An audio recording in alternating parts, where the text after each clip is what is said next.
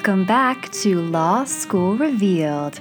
I'm your host, Shea Smock, coming to you once again from the beautiful Bloomington, Indiana at Indiana University's Maurer School of Law.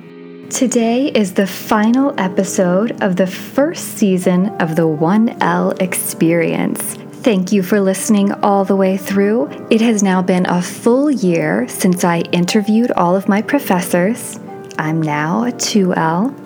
And I know I said at the beginning of this that I wanted to document the change that happens when you're in law school, when you start to think like a lawyer. And I did come to some conclusions, although they are different than I expected. After ruminating on this for a full year, I can confidently tell you the best advice I can give is know who you are before you come to law school. And then don't change. Pretty, pretty please, don't you ever feel like you're less than fucking perfect. Pretty, pretty please, if you ever feel like you're nothing, you're fucking perfect to me. I decided to call this podcast Lessons on Love and the Law, because I learned that when you're in law school, sometimes the hardest person to love is yourself. The official version of how my first year of law school went is something like this. I had amazing professors. I met so many cool people. I loved all of my classes. I went home frequently. I got to go on lots of vacations. I saw my friends all the time. And it was pretty hard. There were some tests were really stressful, and I did have to study a lot, but in the end, it was all a good experience. And then I went on to have an amazing summer in both Boulder at the Tech Lawyer Accelerator program, and then on into Chicago for a Practice Innovations internship.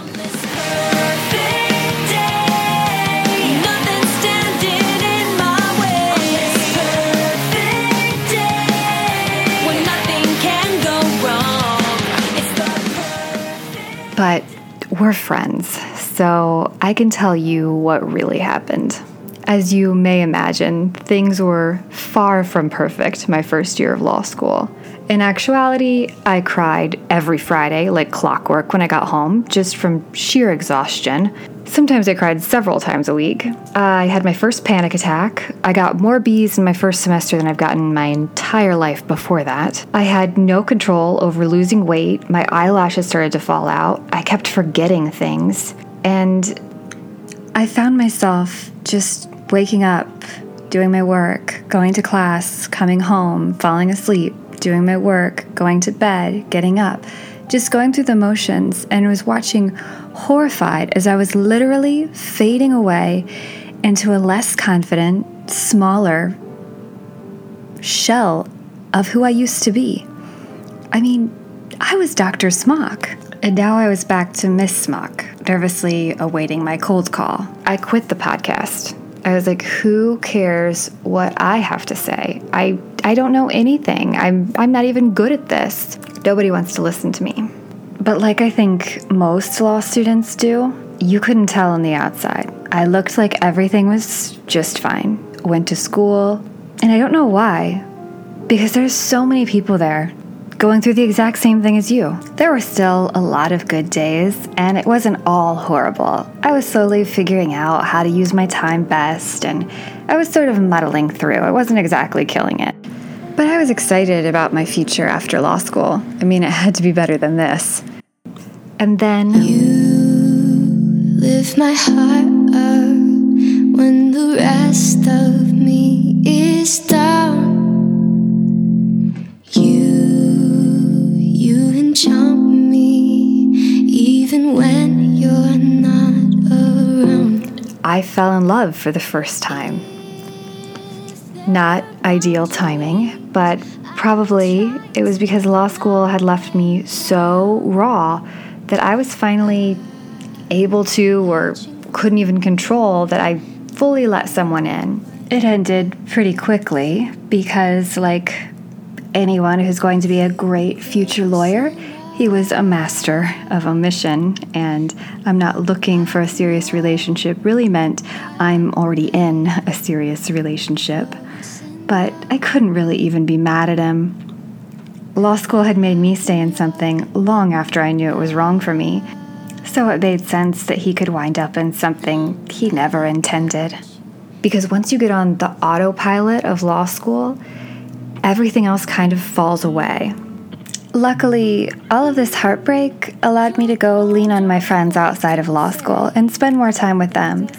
And I already had someone in my life who was so confident that none of my waffling had in any way impacted him. He was unshakable, and he was so charismatic that every time I was with him, I had no choice but to just live in the moment and have fun. I didn't know that I was starving till I tasted you. Don't need no butterflies when you give me the whole damn zoo. By the way, and after a weekend of laughing and having fun in Chicago, I could come back and ride that wave throughout the whole week of law school, and it really made things enjoyable. Law school was a challenge, but it wasn't the problem. I was. I'm happiest when I'm doing what he calls the Shea thing. Just being myself. I don't need to explain or justify it to anybody. Just do my thing. The best advice of my life was when I was in elementary school, and I was in trouble. I was trying to explain to my mother. If she just understood, if she'd just been in the classroom and seen what I saw and heard what I heard, she would understand that, like, everyone in the class had also done terrible on the homework, so I am not to blame. And she would hear none of this. She said, I don't care if everyone else in that room got Fs. This is unacceptable for you. And I just want you to be the best Shea you can be. Don't worry about what anyone else is doing. And as mothers usually are, she was right. And I think that that's what law school, or really anything that you perceive to be really difficult, can do. You get so wrapped up in it and trying to be perfect and learn everything as quickly as you can that you start to forget the things that you knew when you were a child. Like, all that matters is being happy, and you're the only one who can control your own happiness.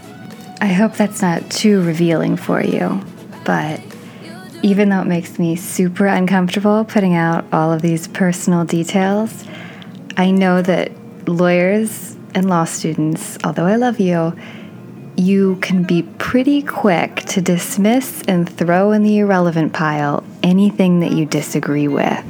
And you're much more open-minded when someone admits that this is just her personal, subjective experience. So I'm just going to put it out there, and I hope some good comes out of it. Just let it be. Why don't you be you? And now be me. After I had my big realization, I was able to just start being selfish. Think about what I want out of life. Where would I like to live? What do I want to do? What's really important to me? Why am I ever unhappy? And then come to think of it, and I'm looking around the school, why does everyone else seem so unhappy too? So I decided that I would conquer this challenge and figure out what was going on with law students.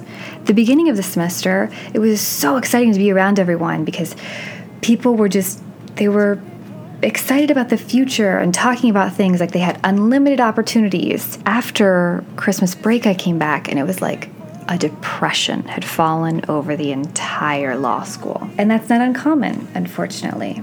So why not put this PhD in research and theory to work and look at the 1L experience as an experiment?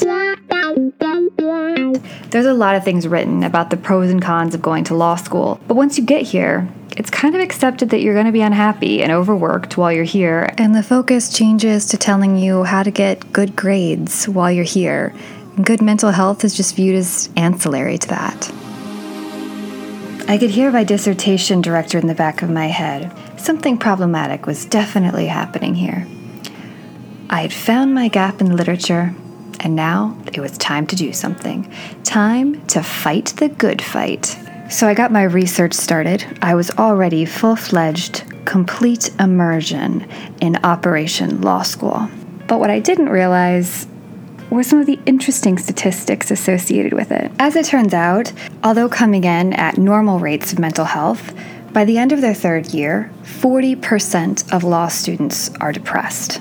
Lawyers are the most dissatisfied profession, and it's also the only career track where the people who make the most are less happy than the people who make the least. And lawyers are 3 to 5 times more likely to have a substance abuse problem. It's so prevalent that the ABA makes it one of its foundational principles to help people with a substance abuse issue. Services are available for both lawyers and law students, but law students have this added fear of not passing the character and fitness test of the bar exam if they admit to having any sort of a problem. And you might be thinking, well, obviously they're overworked, they don't sleep enough, and it's a lot of stress. But actually, even though lawyers are number 1 for dissatisfaction and number 4 for suicide, they aren't even in the top 10 for the most stressful jobs. They're not in the military, they're not firefighters, they're not airline pilots, police officers. Even PR execs, broadcasters, and newspaper reporters are considered to have more stressful jobs. They also don't work the longest hours. They don't even make the top 5 for longest hours. So what is it?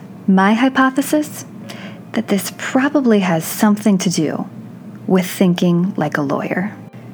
What's going on with this law school culture, the pressure cooker effect of it, and the competitive grading system, the cold calling that's supposed to embarrass and scare you, the feeling that you shouldn't be able to trust people because they are your competitors. I don't really feel that at IU. I've never felt the competitiveness, but the culture still exists in all of law. And we have the same old law school culture, but the future of law is so different. I mean, we're facing automation of a lot of legal jobs, outsourcing them, e-discovery taking the job of what lawyers used to have to spend hours doing, and contract managers being able to do the really repetitive stuff. So one of the things I found was that thinking like a lawyer leads to not only an aversion to change, but also future talk, because it's just purely speculative. But before we get any further, let's just get rid of the elephant in the room right now. Why there was such a depression over the law school starting in early January? I can only assume it's because of grades. Because grades in law school force everyone to a curve. Here at Mauer, it's a B+, but it can be as low as a B- at other schools, and that means 50 to 60% of you are going to be forced to have a B+. And the difference between the top B+ and the bottom A- could be 1 point. It could be half a point. It could be no points and come down to attendance. You will never know. But for the most part, everyone's going to get a B. It will likely be the lowest grades of your life. And to compound it, you kind of feel like you lose control over your grades because both you're being graded against other people when you couldn't possibly know what they know, and preparing for class has nothing to do with preparing for a legal exam, which is something you might not really know unless you already knew people who had gone through this system. I didn't know that, and I felt that pressure and being upset, even though I didn't come in trying to get any certain type of a GPA. I don't want to go into big law. I don't think I'm even going to take the bar. And it was still disappointing, though, because I felt like that wasn't me doing my best. Law school is hard, but it's not hard in the way that people would think. It's kind of difficult to even explain to people who aren't in law school, because it's not that, I have to memorize tons and tons of stuff, and then the tests are so hard, and sometimes you fail. It's not like that. Compared to graduate school, the reading's actually quite a bit easier, and they don't assign as much of it. Some professors will only assign like 20 pages a night, others up to 60 pages, but then you go into class and they want to talk about 2 sentences in a random part of one case. And it really starts to change the way you think you need to prepare and what you think is important in a case, depending on who the professor is and just what style of teaching they have, what they think they need to teach you. No wonder my grades were disappointing to me, because I really soaked in whatever the professors were saying and thought that, that's what we're supposed to be taking away from this. We would spend days discussing why a certain doctrine that they claimed they were using, they really weren't using, or it was inapplicable today, or a legal fiction that we even use it. Well, here's the legal fiction of law school exams. Had I just never gone to class and read the cases, I would have done much better on the exams, because in my mind, those doctrines we spent 3 days tearing apart had no place on an exam because the professor clearly hated them. That is not what we're supposed to be taking away, as it turns out. And luckily, Professor Knievel explained in his class, well, right, they don't do what they say they're doing at all. Ha ha ha. And we all had a chuckle. And then he was like, but of course, you would never write that on an exam. And the light just went off that, oh, I see. So we're supposed to spend the whole day critiquing the Supreme Court and talking about how they're totally wrong. But when the exam comes, we need to just write down exactly what this test is that the Supreme Court claims they're using and exactly how they used it, with no commentary, no matter what we discussed in class. And I thought, oh my God, I can't believe that that's what I was doing wrong. And I'm not sure if lawyers or professors are trying to be tricky, or if they're just so far removed from it that they don't even realize they're being tricky. Thank goodness for Professor Knievel, because he's the first person who had ever said it in a way that I understood. I mean, I'd had professors before say, oh, like, look at previous exams. They're a little bit different, obviously. I'm not going to show you one that's exactly what I'm going to test you on, and you need to know, like, minority and majority rulings, but I always assumed that meant not the ones that we'd already discredited. Those must be wrong. Phew, boy, was I off. But I made those mistakes, and now you don't have to. You're welcome. You're welcome. But I think, really, we're responsible for whatever's been assigned to us, and then they'll come and lecture on whatever they don't expect us to get out of the reading. And what we don't get out of it is probably going to be policy considerations, social justice reasons, but those don't always have a place in the exam unless they ask a policy question, which I think I've only had like 2 policy questions asked, and they were never as much as the substantive law was worth. So it is, you focus on very different things in law school, and it's not that you have assignments due all the time or that the reading's so hard. It's all of it together. It seems like sometimes they just want to see how much you can do at the exact same time. That's why they call it a pressure cooker, and that's what can be so difficult about law school. There are also a lot of events you have to go to the first year that are required, and you don't get to set your own schedule or pick your professors, so you lose a substantial amount of control over your life. So what's my best advice to you? Do not look at your grades. A lot of the top law schools have gotten rid of them altogether. And anyway, studies show that high law school grades are actually negatively correlated with success as a lawyer. Which makes sense, because especially after how many years I've been in higher education, I know firsthand that all any professor is ever really teaching you is theory, which also means how to be a professor. So if you're really great at law school exams, you'd probably be a really great professor. And if you don't believe me, don't take my word for it. Go listen to Sir Ken Robbins's TED Talk on education. He's brilliant. If you haven't listened to him, he's way better than listening to me.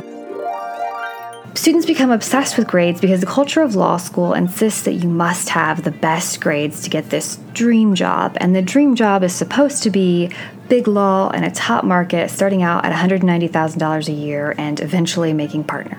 But what that dream job really means is 1,900 billable hours, meaning working usually over 60 hours a week, because you can't bill sometimes even half of the hours that you work when you're new. You also have no control over whether or not your firm even has enough billable hours to offer you. What if they didn't have clients? That's your problem then, and you've got to scrape to find them. And many new associates don't have windows. They receive little mentorship because the partners are gone all the time, and they have little to no flexibility in work location or how they can complete their work. Plus, do you really think they value you if they're going to hire you based solely on a GPA? My best advice is don't even bother looking at your grades. No one's going to make you. They don't matter, and you can go afterwards and talk to your professor and look at your exam and look at the feedback without it having your actual grade on it. You can't enjoy learning if you're sitting there stressing about a final exam. It's actually a distraction.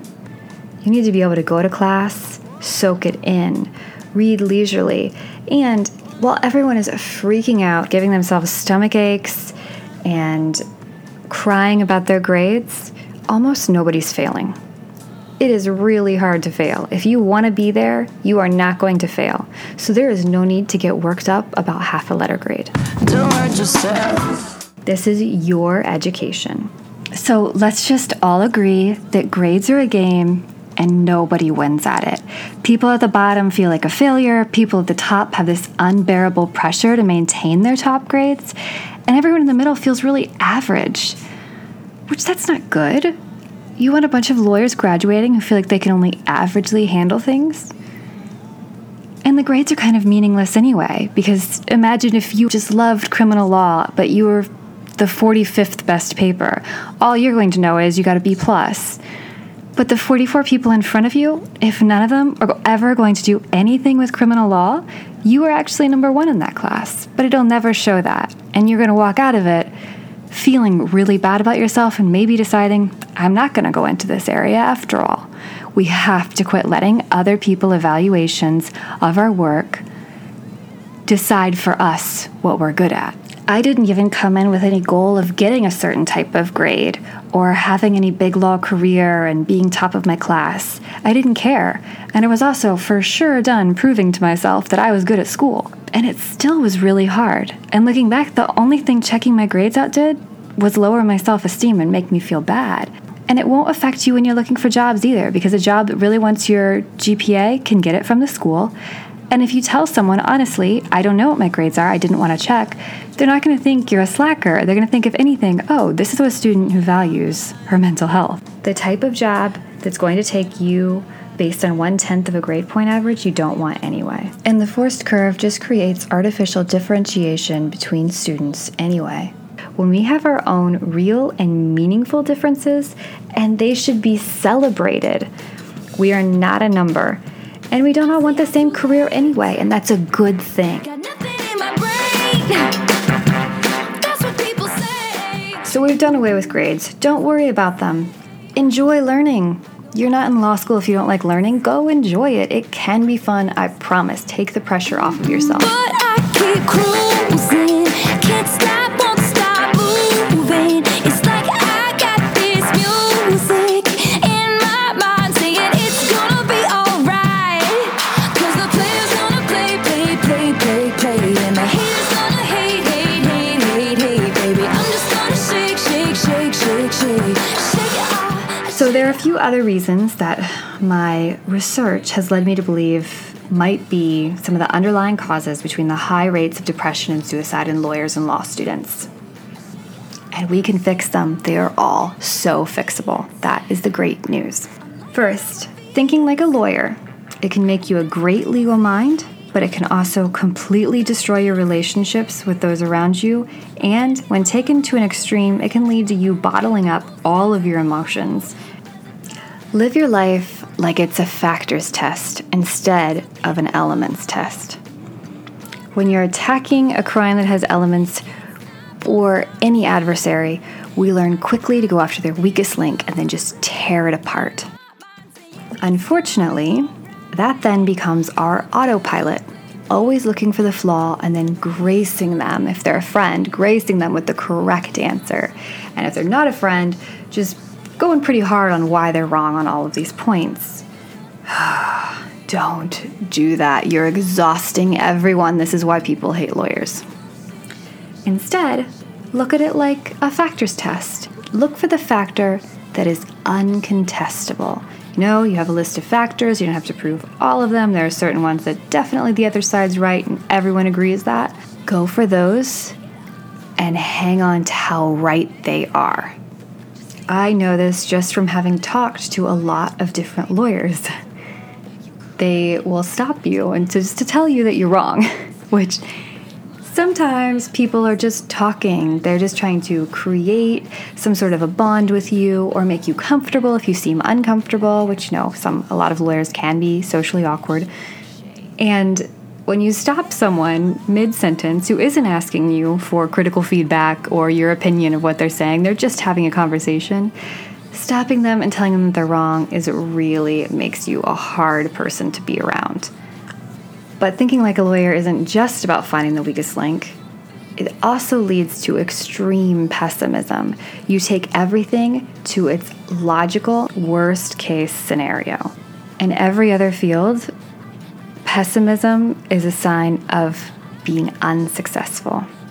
But specific to law school, we call pessimism prudence. It's just being prudent, being prepared for that and expecting the very worst to happen. A study on Virginia law students found that pessimists ranked higher when it came to the typical success measures of law journal and GPA. You know what else is really common among pessimists besides being good at law school? Dying an early death. You don't want to be a pessimist. You can be prudent in your legal theory without being a pessimist in the whole rest of your life. So make sure your autopilot doesn't become thinking like a lawyer. You know when people are on autopilot. I can always tell when my mom is, because we'll be on the phone and what she says doesn't really make sense. And then at the end of the phone conversation, I'm like, okay, I'm just going to let you go because I can tell you're not really listening to me. And she'll be like, okay, take care. Like she was on a work phone call. And when lawyers get on their autopilot, it's not just my mind somewhere else. It's without even thinking about your feelings or how this could in any way be useful. I am just going to destroy your argument and walk away. That's the quickest way out of this because I've got a million other things going on in my head right now I just got to go do those. Instead of doing that, look for what they're saying that you'd consider uncontestable and tell them all the reasons they're right. It makes us unhappy telling people their flaws all the time, and it makes them never want to talk to us again. So unless someone asks you for a critique, they probably don't want it. And it's really not helpful anyway. If all anyone ever said to me were the problems with my podcast and all the things I should be doing differently, I just would have stopped doing it. I would not be trying to do a second season. If you tell people all the things you really, really like, they're going to do more of those things that you really, really like. And you won't alienate everyone you care about. There's one person I really learned this lesson from over the summer because after hearing all of these different guest speakers and noticing over and over again that when people had law degrees and were speaking, it was substantially less interesting. They just get caught up in only telling you things that can't be disproven, that it's such a boring conversation. But there's one professor I have that I have always been blown away wondering how does he have all of these connections and maintain them around the world and then even gets jobs for students. He got a job for me. I was like, how does he do this? Because he's a pretty busy guy, Professor Henderson. And then I observed him talking to some of his connections. And he never disagreed with anyone in a conversation. Instead, he'd do it in his writing, but when he was in conversation with somebody, he just listened for all the things that he agreed with them about. And then he agreed with them even harder than that person had stated it. And immediately he was able to create a bond with them. And once you've gained their trust that you're not just there to tear them down, he learned so many new things about the practice of law that as a professor, there's no way he could have known. So once people trust you, you can uplift them. And being an uplifter is a very good thing. And it would be great to have more uplifters running around the law school. The next thing about thinking like a lawyer is that you're supposed to apply logic. But logic does not apply to everything. Listen to a law professor try to use backward-looking logic to figure out a Supreme Court decision that definitely didn't follow any sort of logic. I mean, their brains explode. They're so upset by it. We're supposed to pretend that everything always has to be logical. When really, that's the reason we have courts of equity, because logic doesn't always result in fairness. So things shouldn't always be logical. Every single rule shouldn't be able to be applied across everything. There's so many exceptions at this point that why even bother sometimes? But how you feel has nothing to do with logic. And it might make you feel worse if you try to apply it. Law students start to get trained to conceal anything that wouldn't bring your client out in the most favorable light. But then we get so used to withholding things and bottling them up so they can't be used against us. It's okay to have emotions. You don't always have to be planning for worst case scenario how you look to someone. Omissions and concealments are only going to hurt you in the end. Don't hurt yourself. Don't treat yourself like a client. People can forgive almost anything, if you just give them the chance to. It's very freeing to stop trying to apply logic to everything, feel your emotion, and do what you can to try and turn a negative into a positive. Think about it. Why am I upset? Okay, I'm upset because I didn't get this cold call right. So really I'm upset because I didn't read the professor's mind. Because actually I did know the answer, but the way they asked the question, how could I have possibly known that's what they meant? Because they said it in a weird way and they did it purposely to embarrass me, because that was the point, to turn that into a positive instead of a this is the professor's fault. Maybe the reason you missed that cold call is because studies do show that when you miss something, you will remember it forever. But if you get it right, you're going to almost immediately forget. And maybe it's going to be on the exam, and it's super important, and now you'll always know it. Next, lawyers work on a time schedule. Time crunches usually. Everything's on a deadline. Staying up all night, being there till 2 a.m., these are common stories of new associates at big firms. Law school is no different, prepares us for that. Lack of sleep, anxiety, health problems, not having time to do the things you actually like.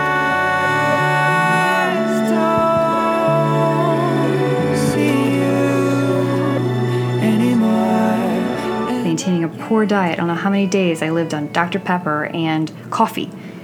Not getting to use any creativity. Substance abuse.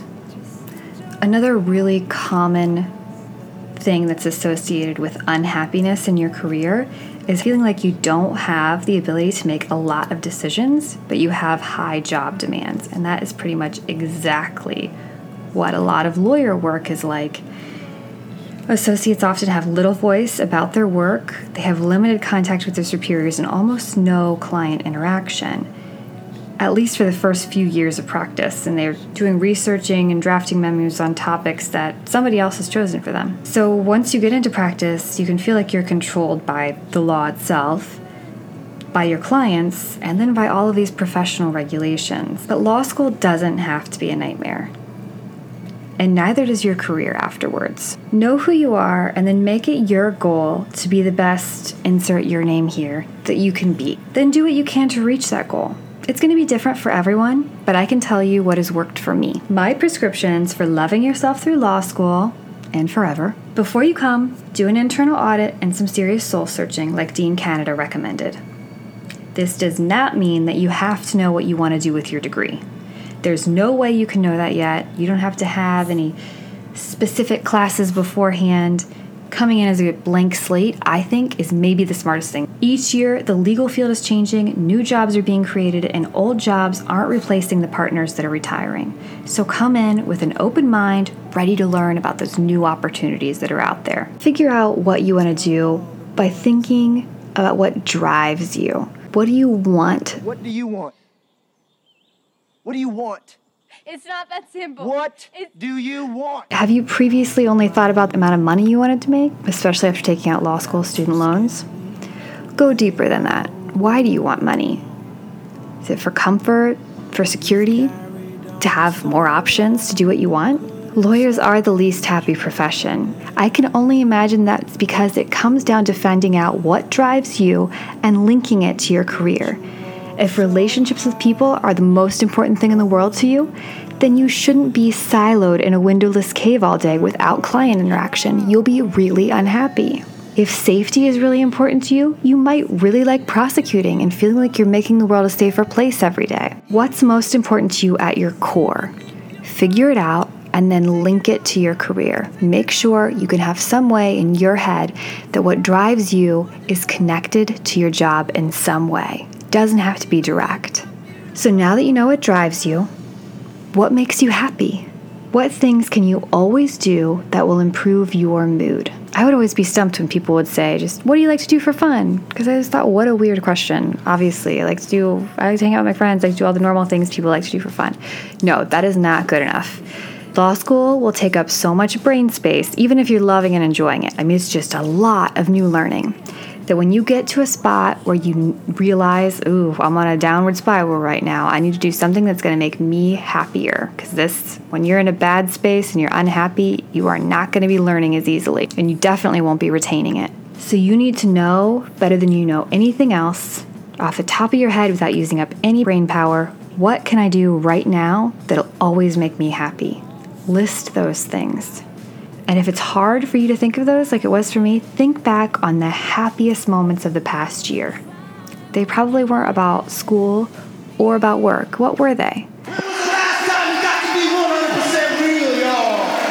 I don't want y'all holding back nothing. When I look back on the things that I did over the past year, I went on vacations. I went to Monroe Beach. I had an amazing dinner at Finch's. I got massages and I took baths. And I painted and I spent a ton of time with my family, and I remember laughing so hard that I got tears in my eyes. I love eating meat and cheese boards and spending all the time I want in the morning, drinking my Frappuccino and making myself beautiful, and going to concerts and music festivals and brunch. Oh my God, I love brunch.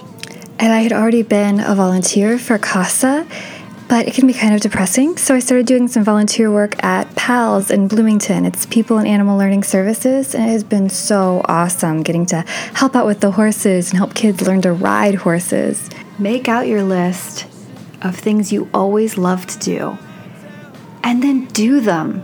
Do some of them every single day. Make them a priority. Okay, now that you have all the things you like to do, make sure you stay in touch with the people you like to do them with. Have a support system. Don't let law school or what law school does to you ruin your relationships with the people who you love spending time with. They can always bring you back down to the ground, remind you what's important, and give you something else to focus on. Talk to the people more frequently that would love you if you failed out. Your family, your friends, your spouse, whoever you have in your life, maintain those relationships. Make plans with those people and keep them. Keep them as just as important as your class time and your study time, because it's an integral part of staying yourself through law school, and it's also going to make it a whole lot more fun. Outside of your family and friends that you already have, find additional support at the school. I really screwed this one up at first by being so close to just one person and not taking the time to get to know others at the law school. Months later, they were all best friends and had study groups, and it's just a lot harder to break in at that point. If I didn't get cold called, there would be entire days when I wouldn't even speak.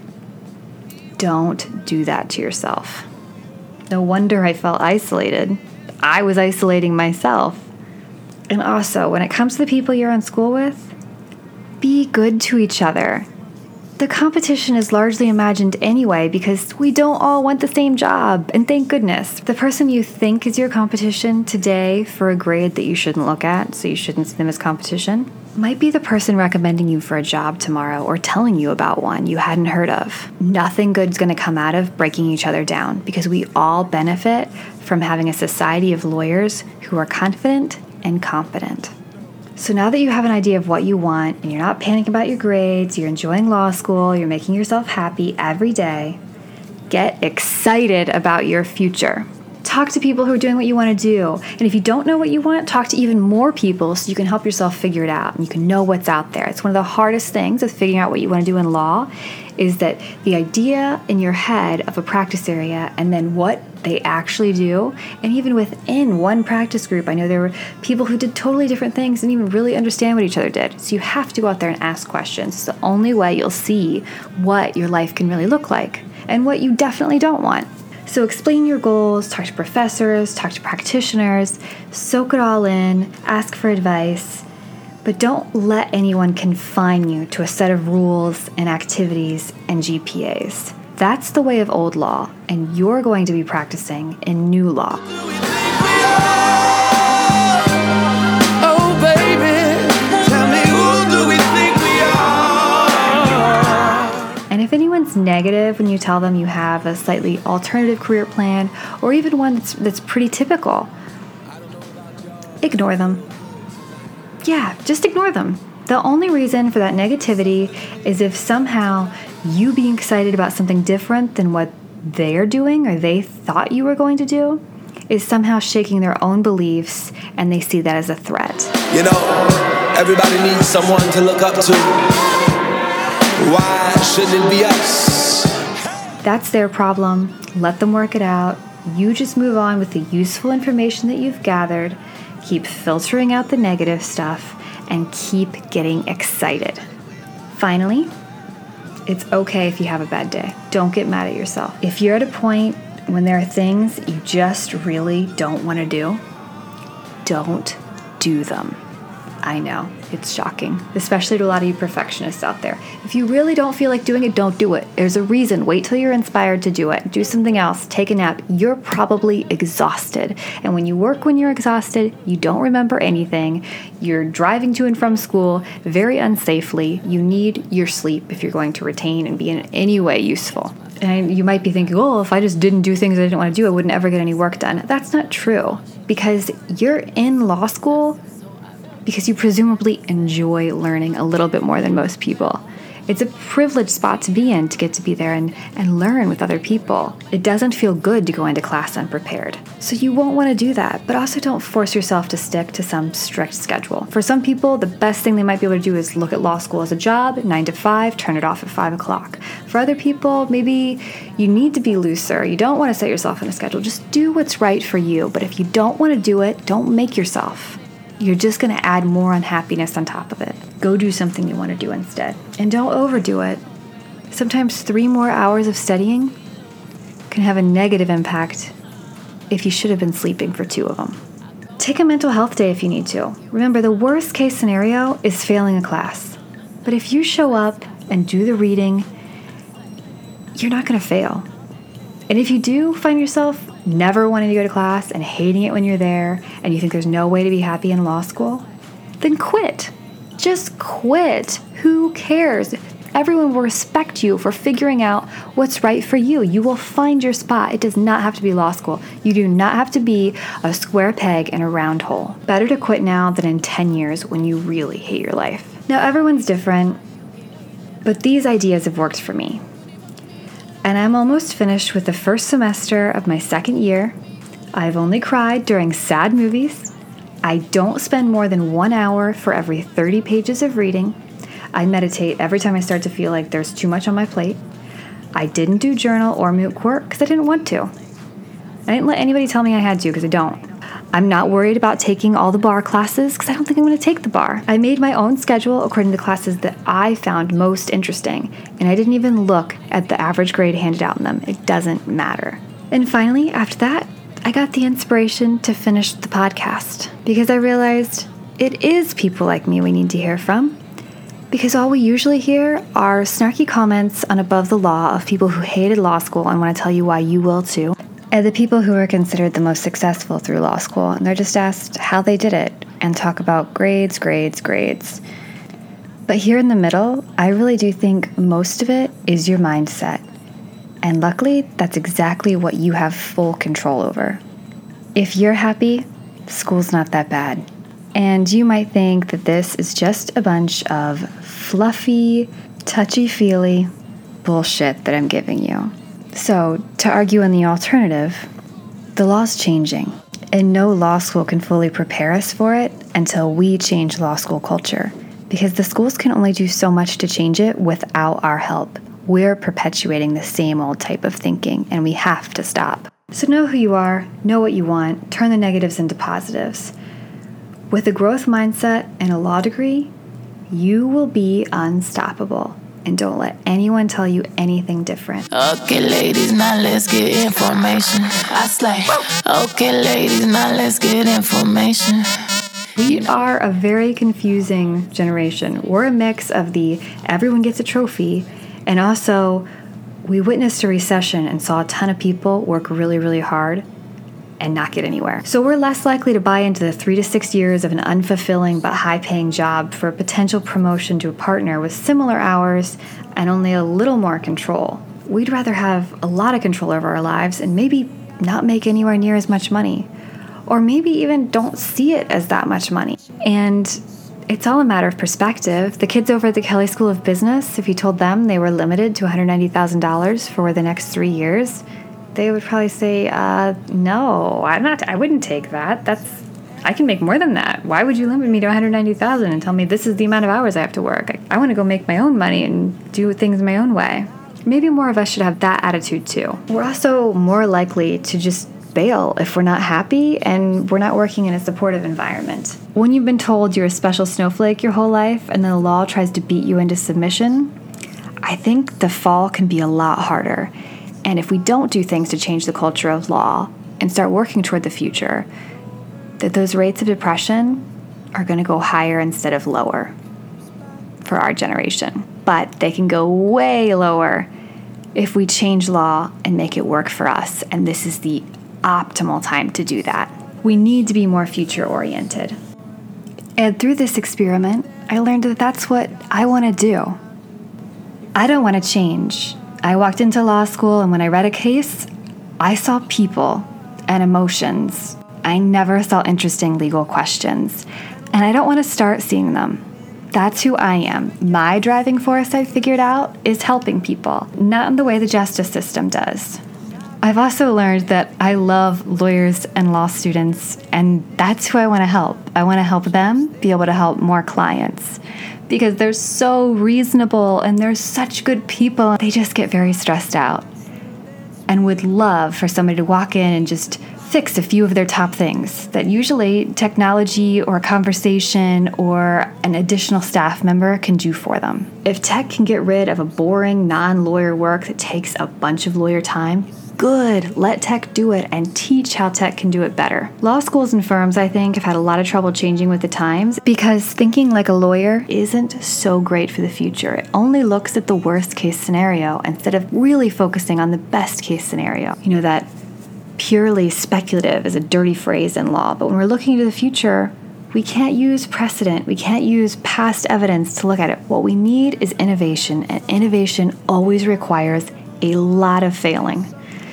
So law schools are going to have to try a lot of different methods, and a lot of them probably aren't going to work. But that's okay, because if you aren't failing, you're probably not reaching high enough. If you're doing everything the same old way every year, that just means you're not growing. We can respect the rich and cool history of the law while still doing what every other industry has had to do and adapt to changing technology. The internet, artificial intelligence, according to Bostrom, AI probably isn't even going to pause when it gets to human intelligence rates. We gotta know how to deal with that.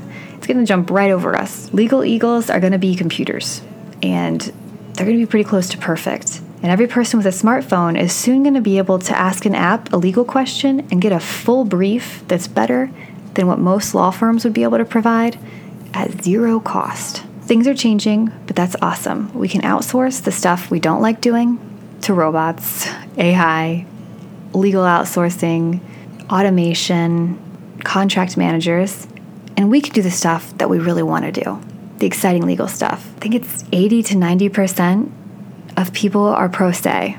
That means there's a whole lot more legal work out there to do, and legal tech can help us. There's no real recipe to success. Just be yourself and carve out your own path so you can love yourself through law school. Then you can love everyone else. And finally, you can love the law. Thank you so much for listening to this season of Law School Revealed. And thanks for listening to the soundtrack of my 1L year. I'd like to say a special thank you to James Boyd for being so cool and not putting me on any timeline or ever giving me additional stress about the podcast. Thank you to my parents for always reminding me to let everything go that doesn't feel right and just unapologetically be myself. And also thank you to Maurer School of Law for believing in me and never censoring me. They've been there for me. I hope I can be here for you. Stay tuned for next season on New Law, Legal Innovation and Disruption. Get excited about the future of law with me. Until next season, stay revealing, but more importantly, stay yourself.